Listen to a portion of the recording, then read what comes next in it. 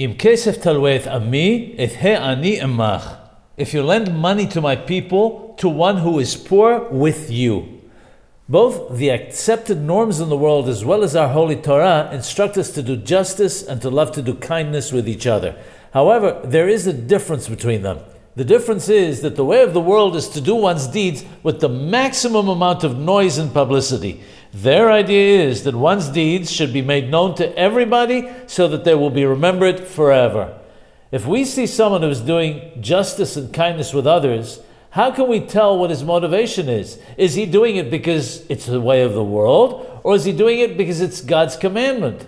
The test is whether he did it in a concealed manner, hidden from the eyes of others, or not. If he did, it's proof that his whole purpose in doing it was because God commanded him to do so. This pasuk, this verse, is speaking about the commandment of charity to the poor. The poor man obviously wishes to receive it in a discreet way. The nature of the rich person, however, is to give the charity and publicize his generous deed.